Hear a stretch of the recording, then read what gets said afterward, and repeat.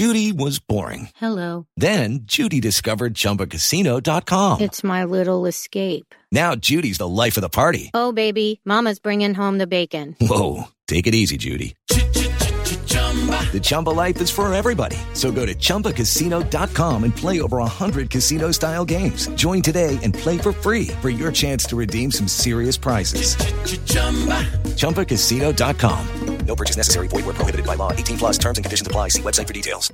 Hey guys, it is Ryan. I'm not sure if you know this about me, but I'm a bit of a fun fanatic when I can. I like to work, but I like fun too. It's a thing. And now the truth is out there. I can tell you about my favorite place to have fun. Chumba Casino. They have hundreds of social casino style games to choose from with new games released each week. You can play for free anytime, anywhere. And each day brings a new chance to collect daily bonuses. So join me in the fun. Sign up now at ChumbaCasino.com. No purchase necessary. VGW. Void where prohibited by law. See terms and conditions. 18 plus. It is Ryan here, and I have a question for you. What do you do when you win? Like, are you a fist pumper, a woohooer, a hand clapper, a high fiver? I kind of like the high five, but if you want to hone in on those winning moves, check out Chumba Casino. At ChumbaCasino.com, choose from hundreds of social casino-style games for your chance to redeem serious cash prizes. There are new game releases weekly, plus free daily bonuses, so don't wait. Start having the most fun ever at ChumbaCasino.com. No purchase necessary. VGW. Void where prohibited by law. See terms and conditions. 18 plus. This podcast is part of the Sports Social Podcast Network. This podcast is part of the Sports Social Podcast Network. This podcast is part of the Sports Social Podcast Network. This podcast is part of the Sports Social Podcast Network. This podcast is part of the Sports Social Podcast Network. This podcast is part of the Sports Social Podcast Network. This podcast is part of the Sports Social Podcast Network. This week on The Marketer's Report, Patrizio Spagnoletto, Global Chief Marketing Officer, Direct-to-Consumer for Warner Brothers Discovery, weighs in on building trust.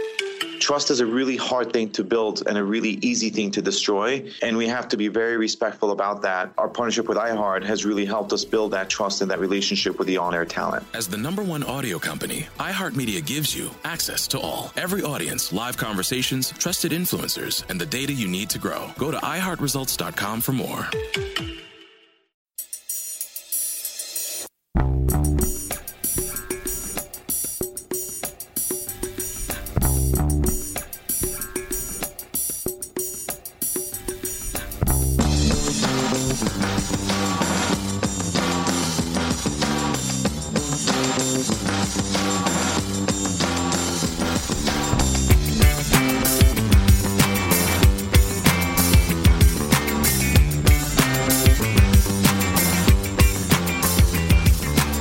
Welcome to Axom. It's the Monday Club, and the cast has been reassembled. On the bottom of the screen, delighted to be rejoined by the wonderful Amy Canavan, who is doing the North Coast 500. Lovely to welcome you back, Amy. How are you? Well, I wish I was still on it, if I'm honest with you, Tony. It's a joy being away from everything. I was made aware of the first result of this against Midtjylland. I came home for the second one. I was also away for the West Ham defeat. And it was quite nice just maybe turning on the phone, seeing the score, not even really having to cry, just exasperation, and then turn it off again and get off on the road. It was absolutely amazing. I would urge anybody to do it.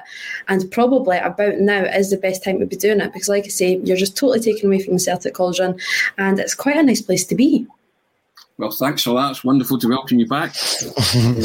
And as I say, I'm Tony Haggerty, or Reggie Cray, Ronnie Cray, Tim Trumpet Face, Shakespeare, Wordsmith, as appropriate.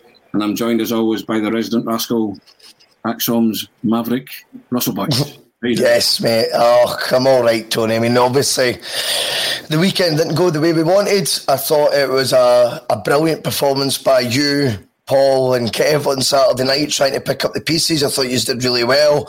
I actually watched it back again yesterday afternoon, and yeah, well done on that, because that was not an easy task to have right on the back of what was another disappointing result in a very slow beginning to the season. Right, I'm going to start on a comedic note. I've been slapped on the hand. Now, you know my comment about the rip-roaring, free-scoring, never-boring Glasgow Celtic.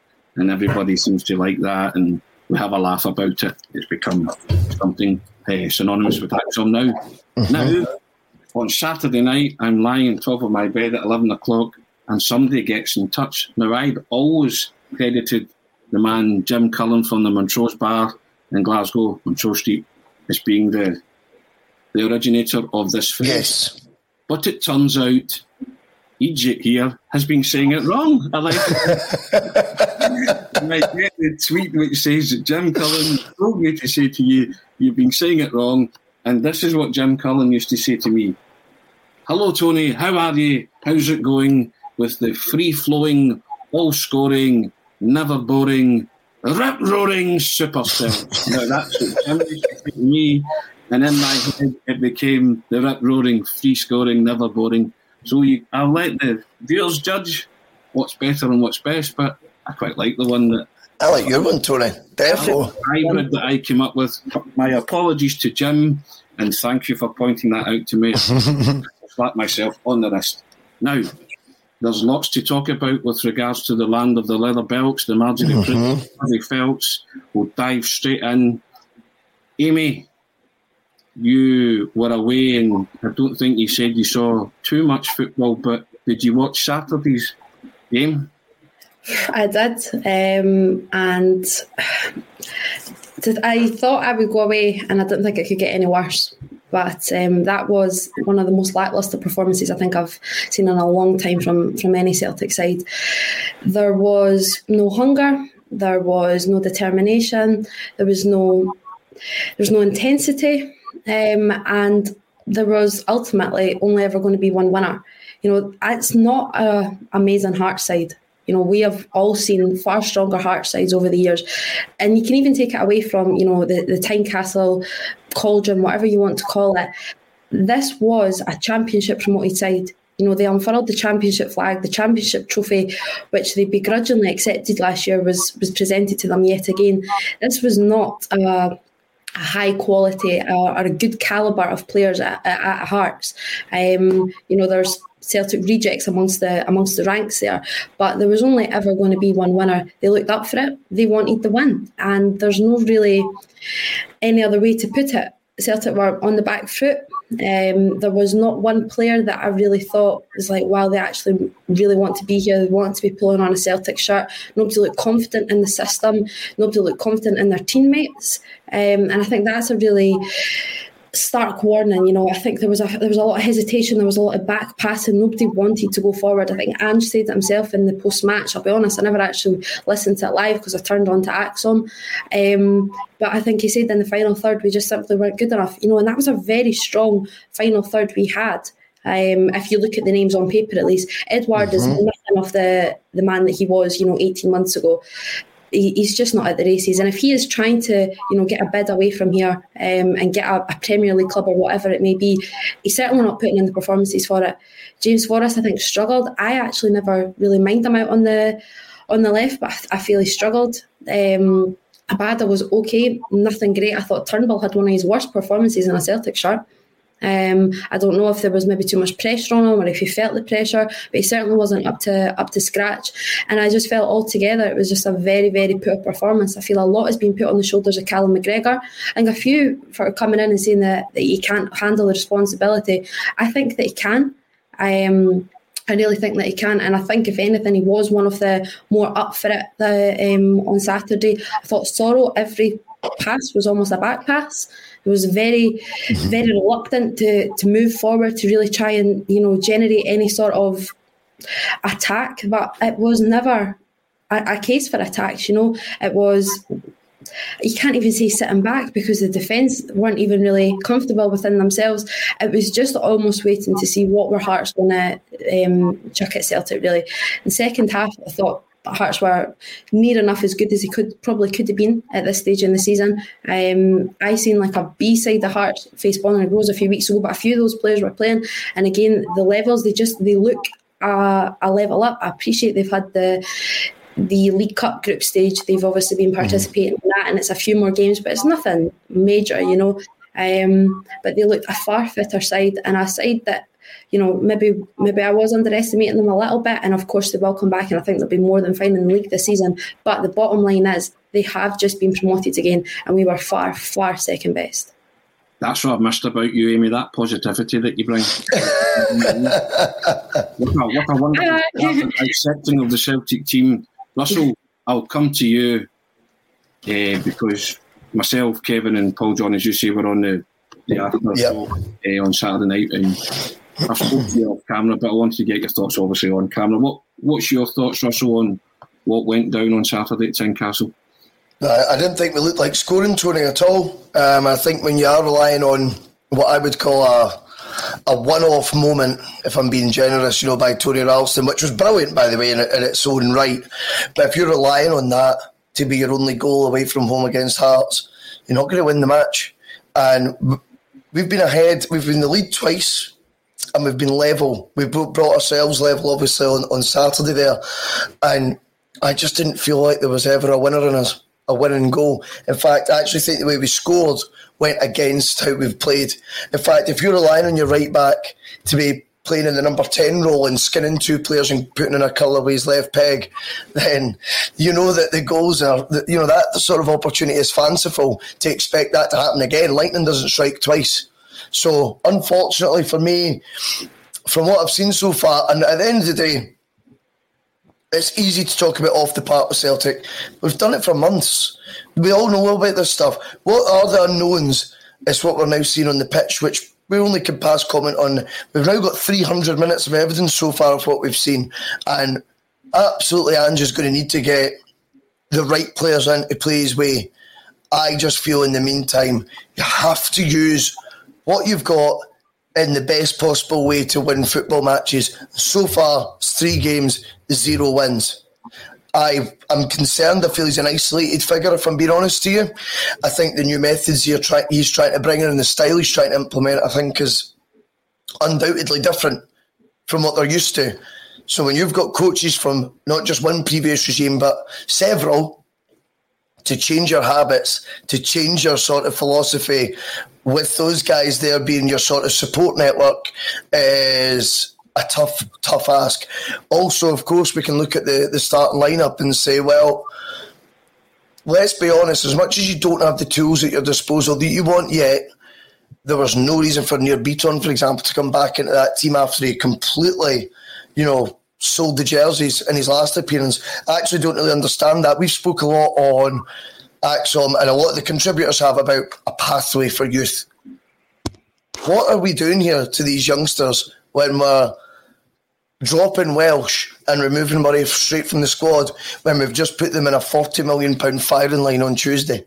And they're getting dropped or removed from the squad to be replaced by someone who got red carded and really did cost us with an absolute act of stupidity. That, to me, isn't a good look. So, yeah, I empathise with Ange at this moment in time with his situation. Do I feel he's deserving of analysis and maybe a wee bit of criticism for how he is managing the situation he finds himself in? I think that's fair. Well, Amy, Russell said there, played 3 competitive games, 300 minutes of football, no wins. And we understand that he's implementing a new style and a new system. Does it appear on the outside looking in that he's maybe tried to do too much too soon with the squad of players that he has, because he needs players to come in that are tried and tested and comfortable with a system that he wants to bring in? And maybe these players aren't it, because whatever message he's putting across, the players just don't seem to be getting it at this minute in time. And it's not a criticism of Ange per se, but I mean, you said it off camera before we came in, Celtic need to start winning games. Yeah, I believe that's a fair comment. Like, as I did say before we came on, the ultimate factor and the only real factor that matters is that Celtic need to start winning games. You can talk about possession and whatever. I can't be bothered with that. There is one statistic at the end of the match that matters, and it's that little thing up in the left-hand corner that didn't appear for the first 20 minutes, mind you. But that's all that matters, is the score. That is the only thing that we should really need to be focusing in on at this stage. It's about getting a little bit of confidence together, stringing a few good results together. Russell touched upon it there. the goal obviously at the weekend was from Ralston, and it's a moment of, magic, whatever you really want to call it. It's a world day in the sense that it's the most unexpected sort of goal from the most unexpected sort of scorer. I've watched Celtic score 2 goals in the last week, and they have both been totally and utterly unexpected, and that's obviously alluding to Callum McGregor's goal as well. They're 2 moments of magic, and that's not a compliment. That is a disservice really to what's happening, because we are not breaking down teams. We are not scoring a basic goal. We're not scoring ugly goals. We're not getting in and around the areas to be causing any sort of trouble to our opponents. It's taken a moment of magic or a moment of, total and utter bewilderness to break any sort of, not because we're not even breaking sides down. I don't even know actually how to say it. The point is, we are not getting into any sort of position to be creating anything. It's taken craziness really to get a goal, and that, I don't know what style that is, but it's not a style that Celtic need, because maybe it's happened in the last 2 matches, but we're not going to make a season out of that. We need to be getting in and around that 6-yard box, getting in and around the 18-yard box even, my God, and just get in there, get some crosses in. It's all about our wingers. That's all we've really talked about, Ange's style. How many crosses were getting delivered on Saturday? I think maybe your best bet was actually Tony Ralston. I think he put a few decent ones in, but you've got the guys in the middle of the park who don't really want to go for it. Unless it's plopped right on top of their head or right at their feet, they're not moving for it.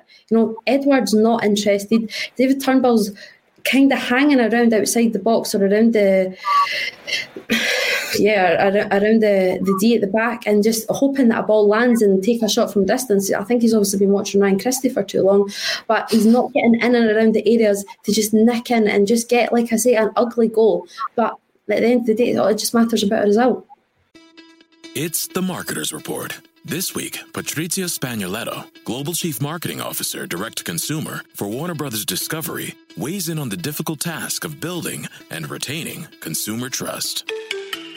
Trust is a really hard thing to build and a really easy thing to destroy, and we have to be very respectful about that. Our partnership with iHeart has really helped us build that trust and that relationship with the on-air talent. The best thing for us to do is to build a relationship with our consumers. And if those consumers have a relationship with the DJs that are on air, then we want to build on that. House of the Dragon, which was one of our most successful, if not the most successful campaign we've ever done for a show, audio is a core part of that. As the #1 audio company, iHeartMedia gives you access to all. Every audience, live conversations, trusted influencers, and the insights and data you need to grow. Not just a media company, iHeartMedia is your access company. Go to iHeartResults.com for more. As the #1 audio company, iHeartMedia gives you access to all. Every audience, live conversations, trusted influencers, and the insights and data you need to grow. iHeartMedia is your access company. Go to iHeartResults.com for more. Russell, the strapline along the bottom, ground control to Major Dom. I'm taking every credit for that headline. Yes, Tony, you deserve that, mate. And it is a concern, because Ange does need players. We're not sitting here after 3 games and having a pop at the manager, because we know he needs to be backed and be given the right tools. But the initial thoughts are, we've played 3 games of football, so you're starting to form some kind of judgment or some kind of thoughts on the manager moving forward. Now, a lot of teams, when they get a new manager, get what's known as the new manager bounce. Celtic just haven't had that in any of the competitive matches so far under Ange. And I want to see the team with new blood in it and new faces, because I know they will improve. But it's the here and now that Celtic have to deal with. And in the here and now, they've played 2 European matches, crashed out the Champions League, and they've lost to Hearts, who unfurled the championship flag on Saturday. A friend sent me a text and said, that's Hearts who unfurled the championship flag. I'll leave that in your inbox. Now, you've said before that players, and as a journalist, I give players man by mans on a game by game basis. So you also said, so why can't you start to assess the manager on a game by game basis? Because you think that's fair comment. I absolutely do. I mean, it's not This is not all on Ange. Far from it. But what we can talk about is the Ange situation right now and how he's managing it in isolation. We can all go back to the board and not supporting the manager enough. We can all go back to the fact he's not got a backroom staff. But just forget it for 1 second and look at what you're seeing on the pitch and tell me the performance has been good enough of the manager so far. It's not. I'm convinced it will get better. Okay, so it's not all trying to give him bad press right now. But right now, we don't seem to create anything like enough goal-scoring opportunities. And yet, when you look at the team, I think Amy was touched on at the start, on paper, we look like our strongest attributes right now in the starting 11 are in the final third. And yet we don't create anywhere near enough goal-scoring opportunities. I felt at times, you were talking about Turnbull earlier, I feel like he gets the ball wide and he's not busting a lung to get in the box. He's not, you know what I mean? I just feel like you're talking about urgency. You don't feel like Edouard's going to throw his head at something, you know what I mean? You don't feel he's going to take a gamble that Ralston will get the ball in the box. You watched a couple of crosses coming in and you thought, that actually looks a not bad ball. There's not one player even in the same postcode as it, you know what I mean? There's no one trying to get there at all. So for me, from what I've seen so far, we have had the lead, as I say, in a couple of the matches. We got back into it, Tynecastle, with a freak moment, and yet what's happened in the last sort of 20 minutes, half hour of the games, we're now being accused of tiring too early. Celtic's played, 4 pre-season friendlies, was it? They've now played 3 competitive matches. They're elite sportsmen, paid tens of thousands of pounds per month, per week. If fitness is an issue, and we've got talk of sports scientists now getting called into question, apparently by the manager as well recently, what is actually just going on? Full stop. The manager said on Saturday also as well, Amy, that he felt there was maybe a lack of cohesion. And he said before and after the European ties, he said, it's on me. Now, if it's on him, then he has to take a wee bit of responsibility for that then. If there's a lack of cohesion about Celtic's performance, isn't that kind of an admission that maybe the players aren't adapting to your system or don't actually know what they're meant to be doing at times on the field? You know, that's what a lack of cohesion says to me. Absolutely. And, you know, this is why it's not a short-term panic or anything like that, because that is really what we were alluding to the whole of last season. You know, there was a lack of unity, cohesion. We're all just talking about being a team, really.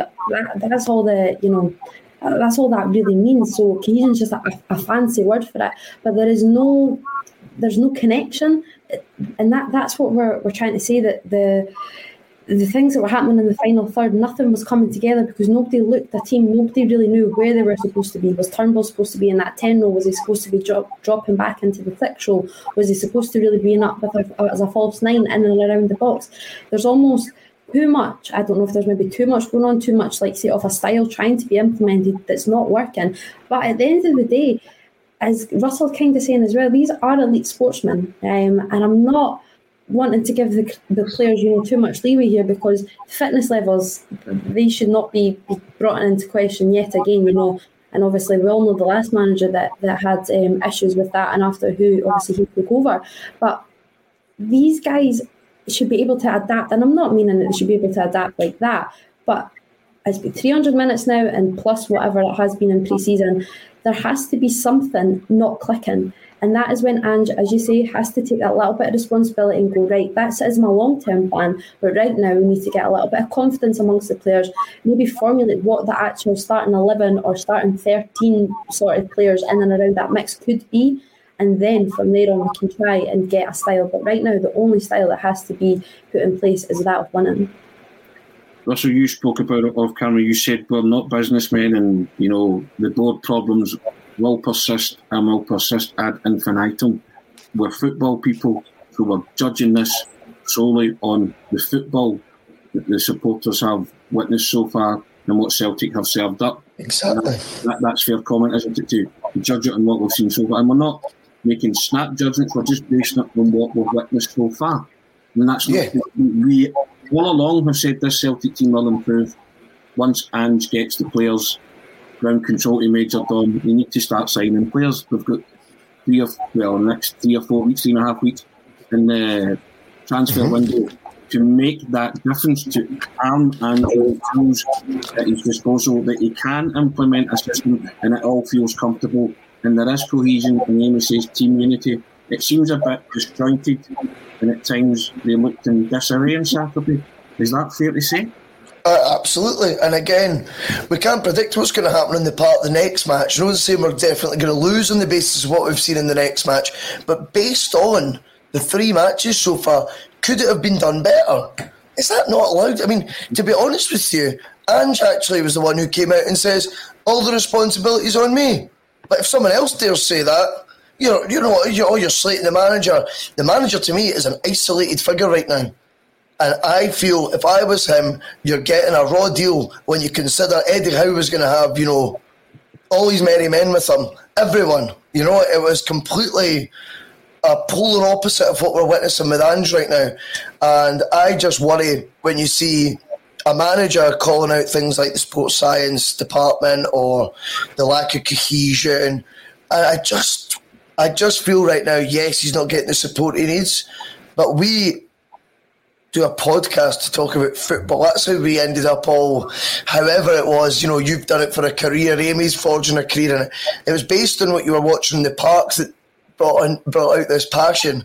That's all that we're talking about, is what we're seeing in the park so far. And Celtic, to me, played a team newly promoted and never looked like scoring a goal. They got one fluke moment and still couldn't keep it out the other end when it got to the last minute and we conceded a goal from a movie we've seen so many times. So have I seen us concede a goal very much like last year? Yes. Have I seen fitness levels drain very much like last season? Yes. Did I expect to see more change in the first 3 matches? Yes. And was there a lot at stake in those 3 matches? Unfortunately, there was. So that's why you need to be scrutinising. We don't play League Cup 3 group games and maybe go, right, we're better than in right now. It was 2 games in the Champions League. And the first game is away to a side, as much as I'm saying newly promoted, is one of the games you look back on after a league campaign that's either successful or not. And it's the type of ground you say, remember that game? That was a turning point. We've not had a turning point. We've not even got out the blocks. And we're already out the Champions League and already now 3 points and 4 goals behind. And you watch those 2 columns in that league table, because they should put fear, because it was 25 points last year and now we're already 3 points worse off. I know it's only 1 game. Am I panicking? No. But am I going to allow the season to be written off like some are suggesting? Absolutely not. I made the point Saturday that Celtic don't do transitional seasons and I got a bit het up about it and stroke angry about stuff You're like that. Spot on. It's not on. And I am cutting Ange a major bit of slack in terms of, see the team that played on Saturday and finished? That's a Neil Lennon team apart from Starkveld, Abada and Furuhashi, Amy, isn't it? Not mine, but Furuhashi got 12 minutes, which is not long enough to make any impact. And he was flung on to, in my opinion, to score a worldie, to dig Celtic out a hole. It wasn't flung on, and to introduce him, give him his first taste of Scottish football, but he didn't make a great contribution, but that's not his fault. He came on in a difficult game and the manager's kind of threw him on in hope more than anything else to try and go and win the game. Now, Starfelt's came in, we've lost a goal inside 7 minutes. Starfelt didn't have a great start to his Celtic career. Fair enough, these things happen, but Abada, we said, didn't have a great game. So those 3 players in isolation, it's a Neil Lennon team, isn't it? It's more or less, that's 8 out of that 11 starting that's from last year. So I do empathise with Ange and I can see what he's up against. But these are games that you have to win. Simple as that. Winning's the bottom line until you get players in that can play your system and are comfortable with it moving forward. That's the point that I'm making. I worry from where we go from here as well. That is us now in August. How many players do we realistically think we will be able to bring in and who really want to be coming to this sort of club? I worry that we're going to start scrambling because I don't see anything happening a lot soon. Any player that you can really be linked to right now, nothing really looks that concrete. And if it does, I believe we're just going to have a bunch of loan signings again. And loan deals are absolutely useless. That's not a way that a rebuild's supposed to be going. And I know a lot of people are saying, we all knew this rebuild would take time. We've had time. This rebuild was on the cards at the very latest in February. Many of us knew it was that case in December, not even before. But February was when, obviously, Lennon left the building. Since then, that was the period where everything should have been put in place. And I know we can look back and say we've dissected that enough, but there's no... We can't be coming in here, and receiving pelters for thinking that after 3 games we expected a little bit more than this. As Tony, you correctly said right there, this should be seamless. This is Celtic. We shouldn't have a transition season. But I believe if the club are accepting that this is a transitional season, which many fans will not accept, but if they are accepting that, Dermot Desmond or whoever it may be has to come out and accept that and tell the fans that, look, we're accepting it, you have to accept it as well. But that's not going to happen because there is no sort of communication there at all. Faceless entities on the board as well. If this is what we have succumbed to, then they have to let us know, because this is so far from what we expected and what we really ultimately deserve. It's the worst possible sort of scenario it could really be right now, because there is no light at the end of the tunnel, and that is why it's at the worst, because there's nothing that looks promising. There's nothing at all right now that looks promising. I just want to quickly say there as well, see, when we talk about transitional seasons and things like that, that is almost like it's only Celtic that are in this league, right? See, whilst you're doing your projects and you're doing your transitioning and all this nonsense, your enemies get stronger because you're gifting them prize money that they could only dream of. You're looking and you think they're going to stand still and wait on you to transition, wait on you to, get your wee project off and running. That's not how competition works. The competition never stands still. So whilst you're in this floating about trying to get your head together, the rest of the pack are going to race away. And now in Scotland, that might only be one rival. But it just so happens, and I've exhausted this point, that the prize bounty for winning the league this year is £40 million. And let's be honest, they've drawn a team called Malmo. They play on Thursday, who've ironically put us out not so long ago. And yet it's their first stab at the Champions League in over a decade. Or, first ever stab at the Champions League, if you want to humour people. I'm not interested in any of that. The fact of the matter is we all look at them playing Malmo and fancy them to get through. And that concerns me, because whilst we can transition and try and do this slow coach project, what we're up against is only going to get stronger as a result of that. We can't afford to write this season off. Russell, I've heard people say at this minute in time, Celtic will be lucky to finish in the top 3, top 4. Talking about Celtic, mind-blowing. For people to actually come away with that statement is, as you say, it's staggering, it's bewildering from the position that Celtic were in. And then people are saying if they beat Jablonec, they'll play AZ Alkmaar in the playoff round. Yep. And they're saying that's difficult. I don't give a toss about AZ Alkmaar at this moment in time. Focus on Jablonec, trying to get a win, build some momentum, build some confidence. I don't care about Rangers in the Champions League against Malmo either. But like you say, I think we'll go through. But that doesn't concern us. But what should concern us is the here and now and winning football matches, starting with Jablonec on Thursday. I mean, it's that you have to get, as you say, some kind of turning point. Even this early, when you're talking about a turning point and you're turning some kind of corner, it's frightening. And then people are writing Celtic off that much that they say that Hibs and Aberdeen could split Rangers and Celtic this season. And again, I get back to it and say, well, Celtic won't be like this for the whole of the season. But we have to in front of here and now. We're not 3 or 4 months into the season. We don't have these players that are supposed to be coming in. And as Amy says, I feel they're worse than that as well. I think they'll end up scrambling about and trying to get loans in. And there's no long-term planning with that then. We'll be back to the old list, Tony. We'll be back to the old list. You know, the list that seems to get churned out year on year will be linked with Paddy Roberts, Joe Hart, all the usuals, mate. You know, I'm trying to think of the other ones off the top of my head there and I'm forgetting them. But you know what I'm talking about. It seems almost like there's a go-to group of players that we just have when we press the panic button. And loan signings, when you're... This is, remember, we are told, Dom's man. This is the guy Mr. Mackay wants. He was over the moon. Doesn't look like it, does it? Where's the director of football? Where's the coaches that he's been able to bring in? Where's the players on the park?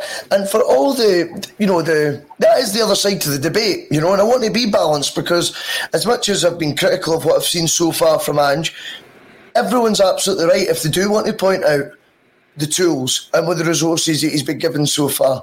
And that is on Celtic. We start acting like a big club, and it needs to start now. Well, they have to evolve like a big club. Yeah. In their transitioning, you know, in every department. But that doesn't mean you can't be competitive while you're doing it. Well, exactly. It doesn't mean you can't win football matches while you're doing it. You know, so that's what I can't get my head around, Amy. You know, this transition. I mean, I'm throwing that out. That's getting struck from the records in my vocabulary this season. Because a transitional season just doesn't exist in the minds of any Celtic supporter. No such thing as a write-off of a season. The seeds that want to write the season off, then they gave the fans a season booked for nothing. There you go. Very good. You're not wrong. Yeah, you know, if they're writing off the season, then fine. You know, take a free season on us. We'll cover it. You know, but what do you think, Amy, to that, or was that just too radical? I think obviously it is, and a little bit of jest that it would never ever happen. But the basis, what you're saying is right. You know, you can't. It's not even accepting mediocrity at that point. You know, you're accepting next to nothing. That whatever anything promising that comes out of a season then is, you know, a win's a bonus. You know, that's not any sort of basis that you can really be taken off from. Because if you're accepting, you know, a season's transition, then that means your standards aren't high. You're not expecting anything really, and that can't be the aim of any season for Celtic. As Russell said, especially not a season that is £40 million at the end of it. Well, it's interesting as well because I think a lot of what I've read anyway from a lot of supporters were, forget about Europe this year, it's all about the league. Now we're talking about writing off this season, which would obviously mean the league. That's two £40 million cheques you're willing just to walk away from. Two. Because at the end of the day, we could have qualified for the Champions League this year. Let's be honest. We've made hard work of it every single time. We've always looked like it's been a nightmare. The fact is, though, once you're in it, be in it to win it, you know? And we looked like from the strategy so far we've seen in terms of the timing of the signings, in terms of the delays and the likes of Starfelt making his debut after we're already out the Champions League. You look at these sort of things, you go, maybe they were writing off the Champions League this season. They didn't expect to qualify, so they didn't really take it seriously. Okay. But again, potentially £40 million. You then look... Sorry, Russell. Amy's on her travels again. She's not doing the North Coast 500. She's heading down to Manchester. Oh, superb. We'll have to love you and leave you, Amy, but thanks for coming on. Thanks for your contribution. Always enjoy it. And we'll see you next week on the Monday Club. See you next week, guys. I'll tune in for the rest of it. Thank you. All the best. See you later. Enjoy your trip. Cheers. Sorry, Russell. Oh, I've no idea what I was talking about now, Tony. I just think if they've written off the Champions League, I don't like that. But if you're writing off the league, no, that just can't happen. Russell, that sentence, and we will drum it in every time we're on this show. The winners of the Scottish Premiership this season get automatic access to the Champions League group stages, and they win £40 million. Somebody on the Celtic board has to listen to that, be it Dom Mackay or the other suits, because we'll keep repeating that. The winners 100%. Of the Premiership this season get automatic entry into the Champions League group stages and we'll win £40 million. It's as simple as that. And after one game, you're behind the 8 ball against a team you finished 25 points behind, with outsiders saying you'll be lucky to finish in the top 3. Come on. 100%, and it's got to be, if you don't win the £40 million, that doesn't mean it doesn't exist. It means someone else does. Correct. How do you plan on then taking a potentially 12 months' time? You could be looking at your nearest rival being 80 million richer than what they stand at today. Now, we can all focus on Castore. We can all focus on they're going to go bust, all you want. Get real. For whatever reason, they throw the kitchen sink at it and get away with it, and are now potentially in a position where if they make 40 million from qualifying and they then win the league again and get another 40 million, how do we then bridge that gap? Because we're already behind. So how do we then bridge that gap when it gets far steeper? We need to act now. And people say, "Oh, you're negative, you're this, you're that." This is realism. It's fact. Right. We're dealing in facts. You know, I would love nothing better to be coming on and saying, "By the way, see these first 3 games, I'm loving what Angie's doing. It's rip-roaring, it's free-scoring, it's never boring. You know, look at the way we put Mitchell on, the way we defeated Hearts." I would love nothing better to be coming on and saying that, Russell, discussing a team that you think is going places. Yep. At the moment in time, we're not going places. It's all right saying we'll be going places in a month. I keep saying it, month, 2 months, 3 months. We need to deal with the here and now. You know, you go to Ibrox in 4 weeks. Celtic badly need players. Ange needs the tools. I keep stressing that as well. But in the meantime, he's going to have to deal with the situation he finds himself in. Jablonec on Thursday night and Dundee on Saturday. You know, Celtic, it seems strange to say, but Celtic are in desperate need of 2 wins out of 2 from those games. 100%. And, you know, Jablonec, I don't want anyone to kid on they know much about them. We don't, but already you've got that wee bit of trepidation now in these sort of matches. Now, how can we fall so far from grace? I mean, you could do the inquest, I suppose, forever. I just want to see some positive signs. And to be honest with you, that has to start from the scoreline at the end of the next 90 minutes being a positive one for Celtic. And then you can start going, I see some good things there with the fullbacks play or whatever wee bits of style Andrew's trying to implement. They should be coming secondary right now to that final scoreline. That scoreline that Amy Canavan is talking about being in the top corner of the screen. That is the most important thing. And if anyone is kidding themselves on and thinks this will be allowed to run for a full season, there's only one manager in the last, I can't remember how many years, I think it's something like 25 years, who's survived not winning the league in their first season. And that was Neil Lennon, and he took it to the last day.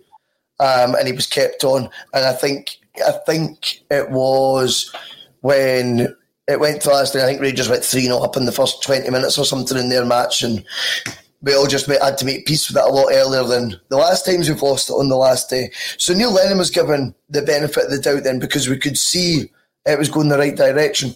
But he's one of a very few examples you can think of, and certainly in recent history, he's the only one who hasn't won it in the first season and been kept on. So yeah, if we are to carry on like this, Tony, my concern would be you might find that you're back to square one next summer anyway, if history's to be repeated. Yeah, and Celtic are a club that clearly don't learn from history, sadly. And also, I mean, I've seen a lot of people also saying, but remember the Wim Jansen season, he lost his first 2 games and stuff like that. And I think that's an unfair comparison, because Wim Jansen had the likes of Larsson in his team. He had Lambert, he had Burley, he had Mjällby. You know, he top-notch players. A Champions League winner. 2 Champions League. Well, eventually Henrik went on to become one. No, Ange doesn't have that at his disposal, which, again, I would cut him some slack and say, well, they're the kind of players that will bail him out of hole eventually. You know, He doesn't have that. So those kind of comparisons, while statistically, yeah, they might be true, but it's a different playing field. It's not even a level playing field, you know, isn't it? It's just the playing field's skewed now. You know, completely. You know, so I genuinely feel for Ange. I think at this moment in time, he's in the wrong movie. because I think he's maybe been promised stuff that's maybe not materialised, and as time goes on, he's getting more and more frustrated. And the good thing about him, actually, I'll give him kudos for that. He is actually telling you what's happening as we go. He said we need players. Maybe I've not been forceful enough, which tends to suggest that he ain't going to be palmed off with loan signings or whatever. So I'm glad about that, and he will back his corner, and he will back the players' corner when he responds to the catastrophic question the other night about the Champions League, and that's fair enough. I get all that, but at some point also you want to see the manager now, Sinham, coming to fruition. Absolutely. Coming to the fore. A couple of signs, but there's still a wee bit of worry there and doubt that, he could have changed things in all of those three, because you watch the same game. You've watched the same game 3 times in a row, in my opinion. And not in all those games as well. Like I say, we were in the lead in 2 of them. The other one, we've got back into it. Celtic of old get back into that game. They then go on and win it. Yeah. They take the lead in Europe. And, the European movie, we could argue, has been a struggle for a long time. However, I just think that the opposition was poor that we were playing, if I'm being honest to you. And from a position of strength, we capitulated both times. So I am frustrated in that aspect. I think, of course, Ange does need... He needs time, but how much of it you can afford to give will be debated as the season goes on, certainly if it carries on in the current manner that it is. The one mad thing, we talk about futuristic football, and the future of football, Tony, is XG and stats. I read a stat today. Celtic going into that game at Tynecastle statistically had a 55.7% chance of winning. Hearts only a 23% chance. The honest truth is, did you feel like that before kick-off? Because my flatmate will be delighted with me, because I told him Hearts will win 2-1. He won £75 from a fiver, so well done, Lee. And that was purely, that's not based on me thinking, they've got a 55.37% chance of winning or any of that nonsense. The fact of the matter is, you've got to use your eyes and watch what's happening.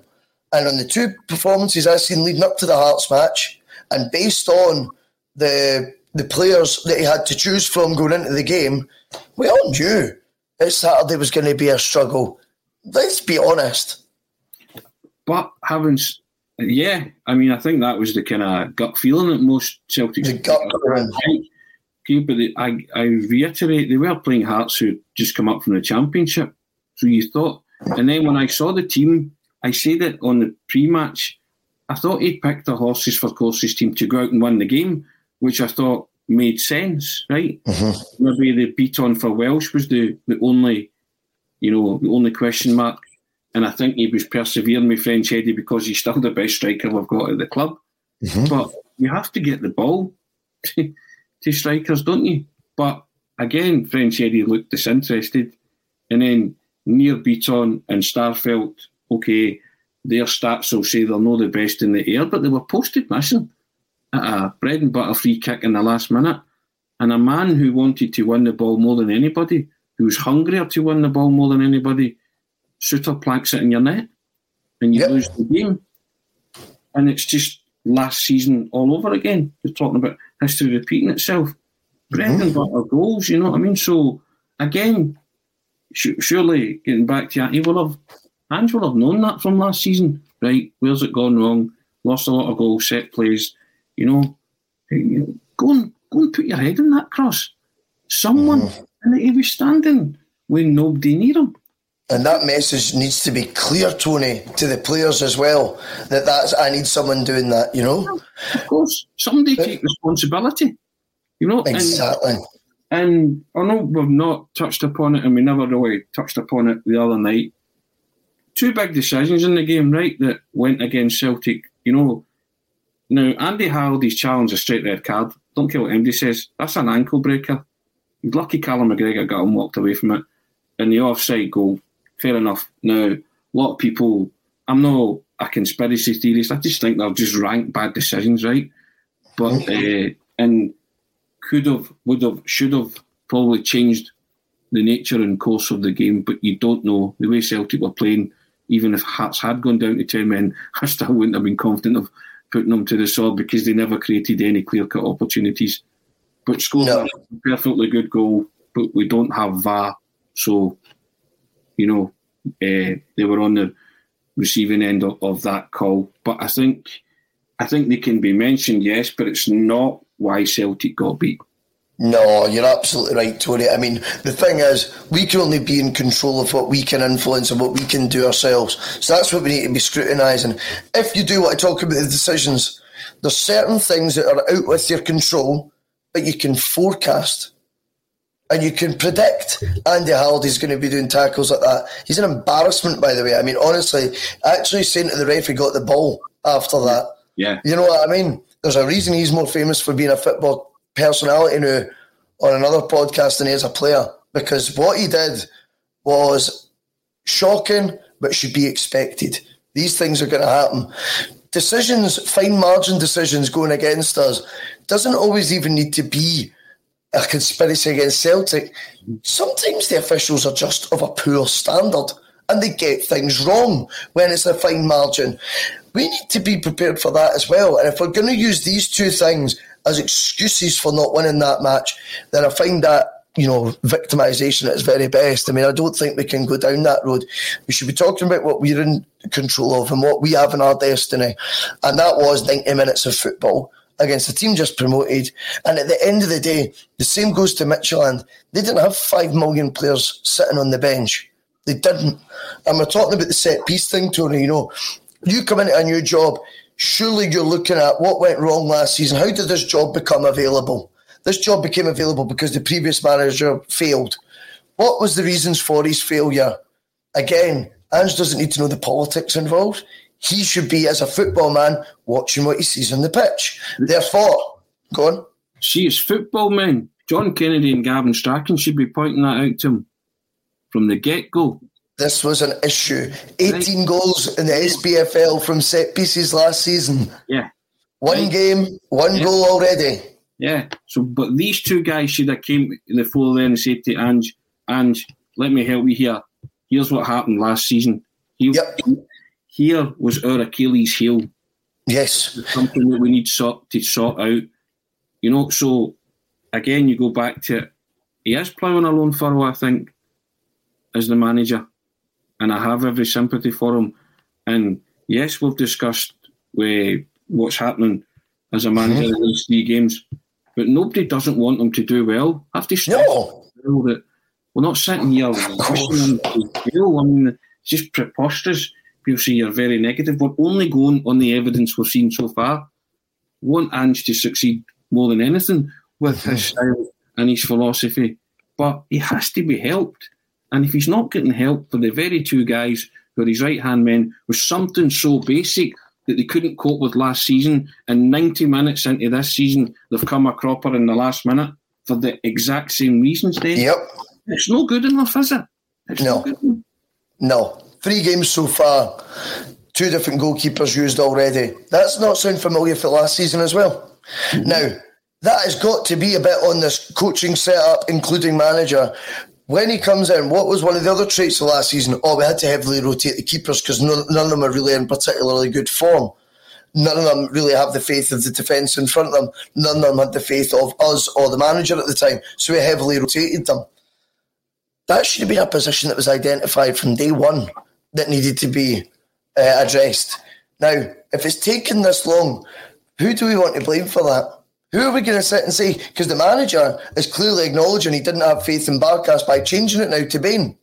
And I don't think, by the way, Bain's culpable, particularly this weekend.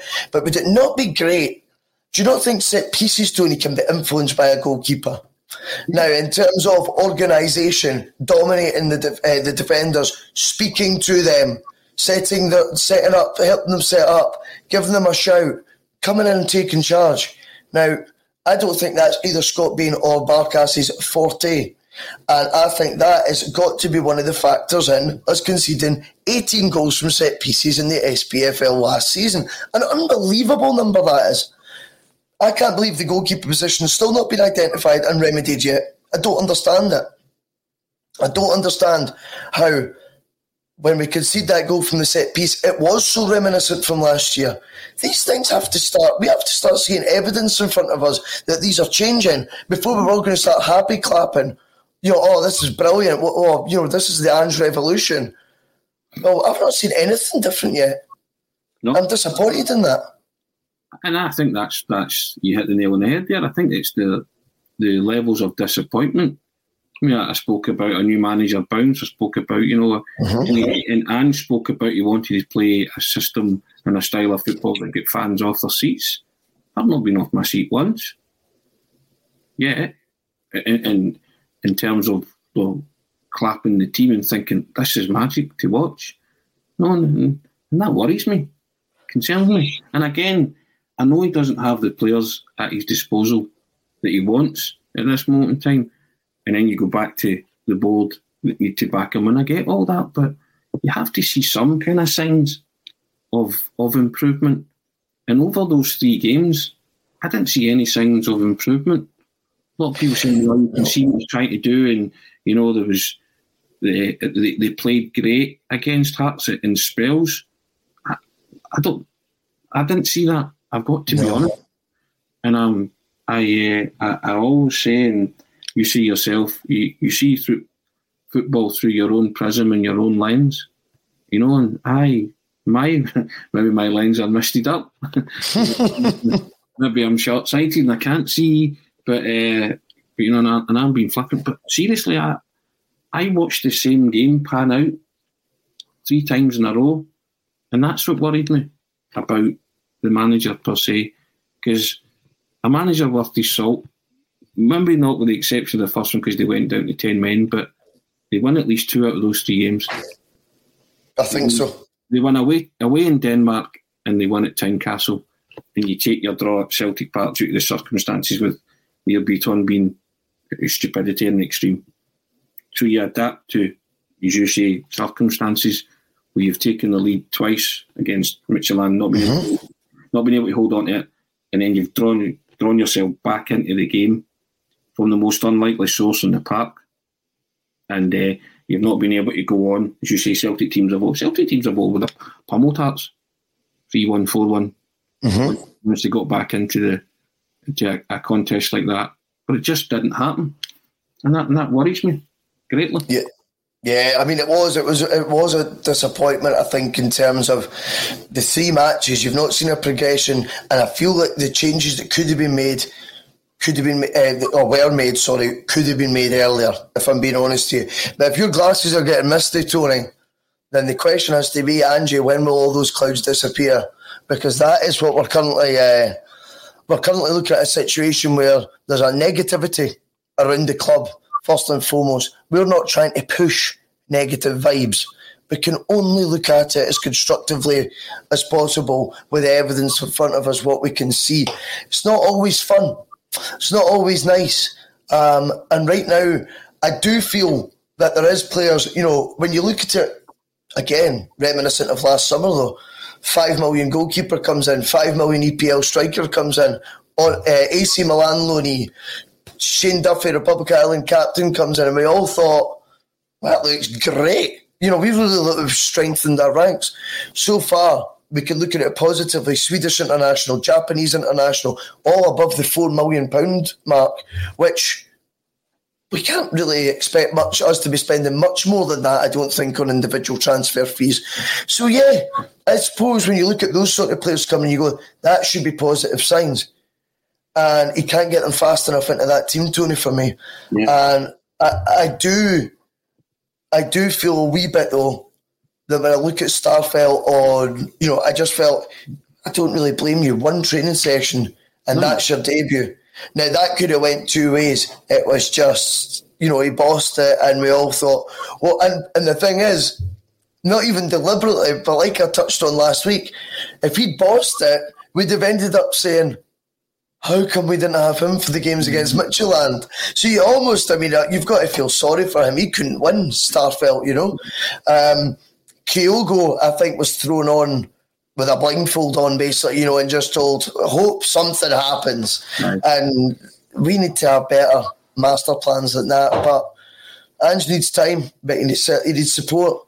But I still think we can also hold the right to say what's he got right so far, and have we been happy with it? Oh, he needs time and he needs support. We're not shying away from that. He needs players. He needs to be back. Ground control to Major Dom. If he's listening, he needs players. You know what I mean? We're not getting away from that. But I get back to it. He has to find a way of dealing with the here and now. And that way has to be winning football matches. How he does it is his. That's why he's been paid the money. That's why he's the Celtic manager. But you have to find a way of shutting that back door and scoring.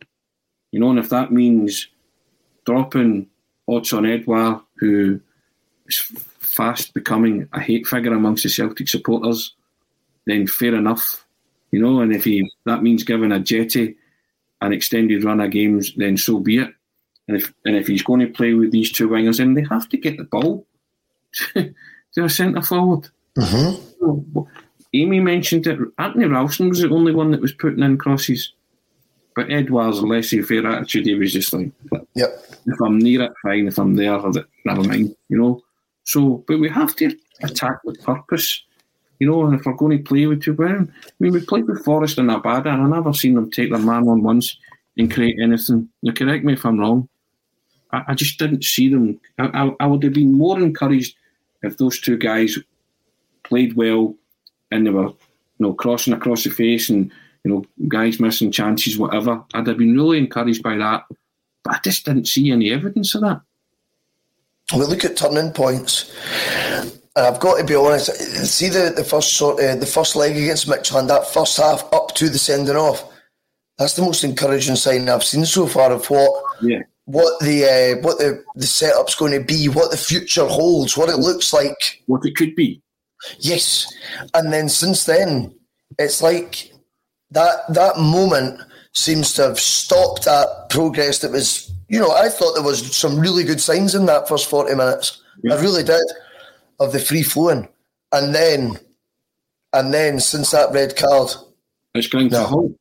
It's completely seems to have regressed, and we seem back to default. And our default position right now it used to be winning. Our default position, and it was for a very successful long time. The default position now seems to be back to this possession for possession's sake. No point. I always remember seeing it. He's not my favourite person, Guardiola, right? Just a personal thing. I just don't like him.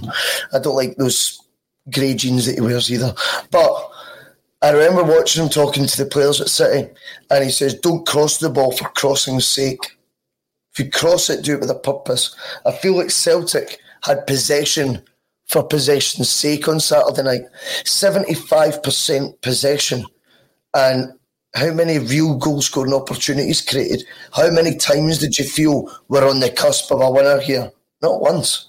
In fact, the goal you find that Ralston scores, to me, went against everything else I've actually had seen with us having the ball. It was a moment of magic from Ralston, as Amy says, but it was also against everything else that your eyes had seen us doing with the ball before that. It was inspired what he did. We need to rely on more than that. XG, what was it? Let's get the XG figures up by actually having someone in the box who wants to be on the end of crosses, on the end of it, wants to create things, wants to make things happen. I mean, it's incredible you say that stat of 75% possession, and Celtic still contrive to find a way to lose the match. It's astonishing. Try to be as positive as we can. Thursday night, we've got another European Ty Russell, and you just don't know how it's going to go, do you? No, it really is entering the unknown this time, Tony. I mean, it would be great to go into the game on the back of, maybe a confidence-building result, but so far it's three competitive fixtures, 0 wins, defeated by Preston, 6-2 against West Ham in pre-season as well. You just have to think of the mindset right now ain't going to be in the most positive sort of set. So the Jablonec's really entering the unknown. It's a difficult one. It's hard to call right now. You wonder if you might just see Keogh go in from the start if he's willing to put him on for 11 minutes again after such little time working with the team, if any. Starfelt, one session, put straight in the starting lineup. It kind of speaks volumes for the lack of faith maybe that Postecoglou has some of the individuals right now as well. And you wonder if there is maybe, these guys see it, you'll see them in the starting lineup on Thursday. And if so, happy days, because then we can start looking at it going, well, there's more tools that Postecoglou's had that he did want at his disposal. So maybe it'd be a fairer assessment of how his team performs then. And I'm all for that. Yep, I'd be all for that as well. This has been the Monday Club Action. We'll reconvene over the week. Here's hoping Celtic can get a result on Thursday and kickstart something. Andy's revolution. Thanks for joining. All right, all the best.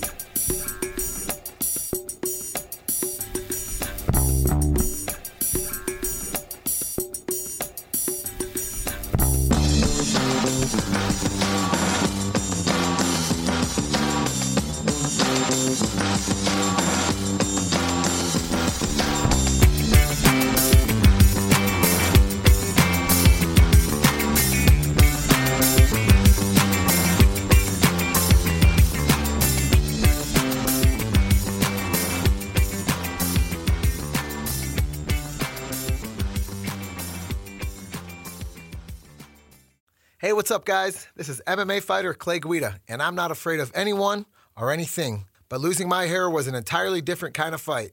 So if you're suffering from hair loss like I was, then you gotta check out my boys at Bosley. Pound for pound, they are the champions of hair restoration. That's why I turned to Bosley to get my hair back. The entire Bosley team was so professional and kind from start to finish. All it took was a simple one-day procedure, and I was on my way back to rocking my full hair again. So take it from me. Don't wait if you are thinning or receding. I'm so thrilled with my results, I just wish I would have went to Bosley sooner. It's time to finally knock out hair loss because the best is yet to come. Check out Bosley today. When MMA fighter Clay Guida was losing his hair, he trusted Bosley to get it back. Now it's your turn. Get a free information kit, plus get a $250 off gift card when you text SCORE to 203203. That's text SCORE to 203203. Don't wait. Text SCORE to 203203. This week on The Marketer's Report, Patrizio Spagnoletto, Global Chief Marketing Officer, Direct-to-Consumer for Warner Brothers Discovery, weighs in on building trust. Trust is a really hard thing to build and a really easy thing to destroy, and we have to be very respectful about that. Our partnership with iHeart has really helped us build that trust and that relationship with the on-air talent. As the #1 audio company, iHeartMedia gives you access to all. Every audience, live conversations, trusted influencers, and the data you need to grow. Go to iHeartResults.com for more. Sports Social Podcast Network. Sports Social Podcast Network. Sports Social Podcast Network. Sports Social Podcast Network. Sports Social Podcast Network. Sports Social Podcast Network. Sports Social Podcast Network. Sports Social Podcast Network.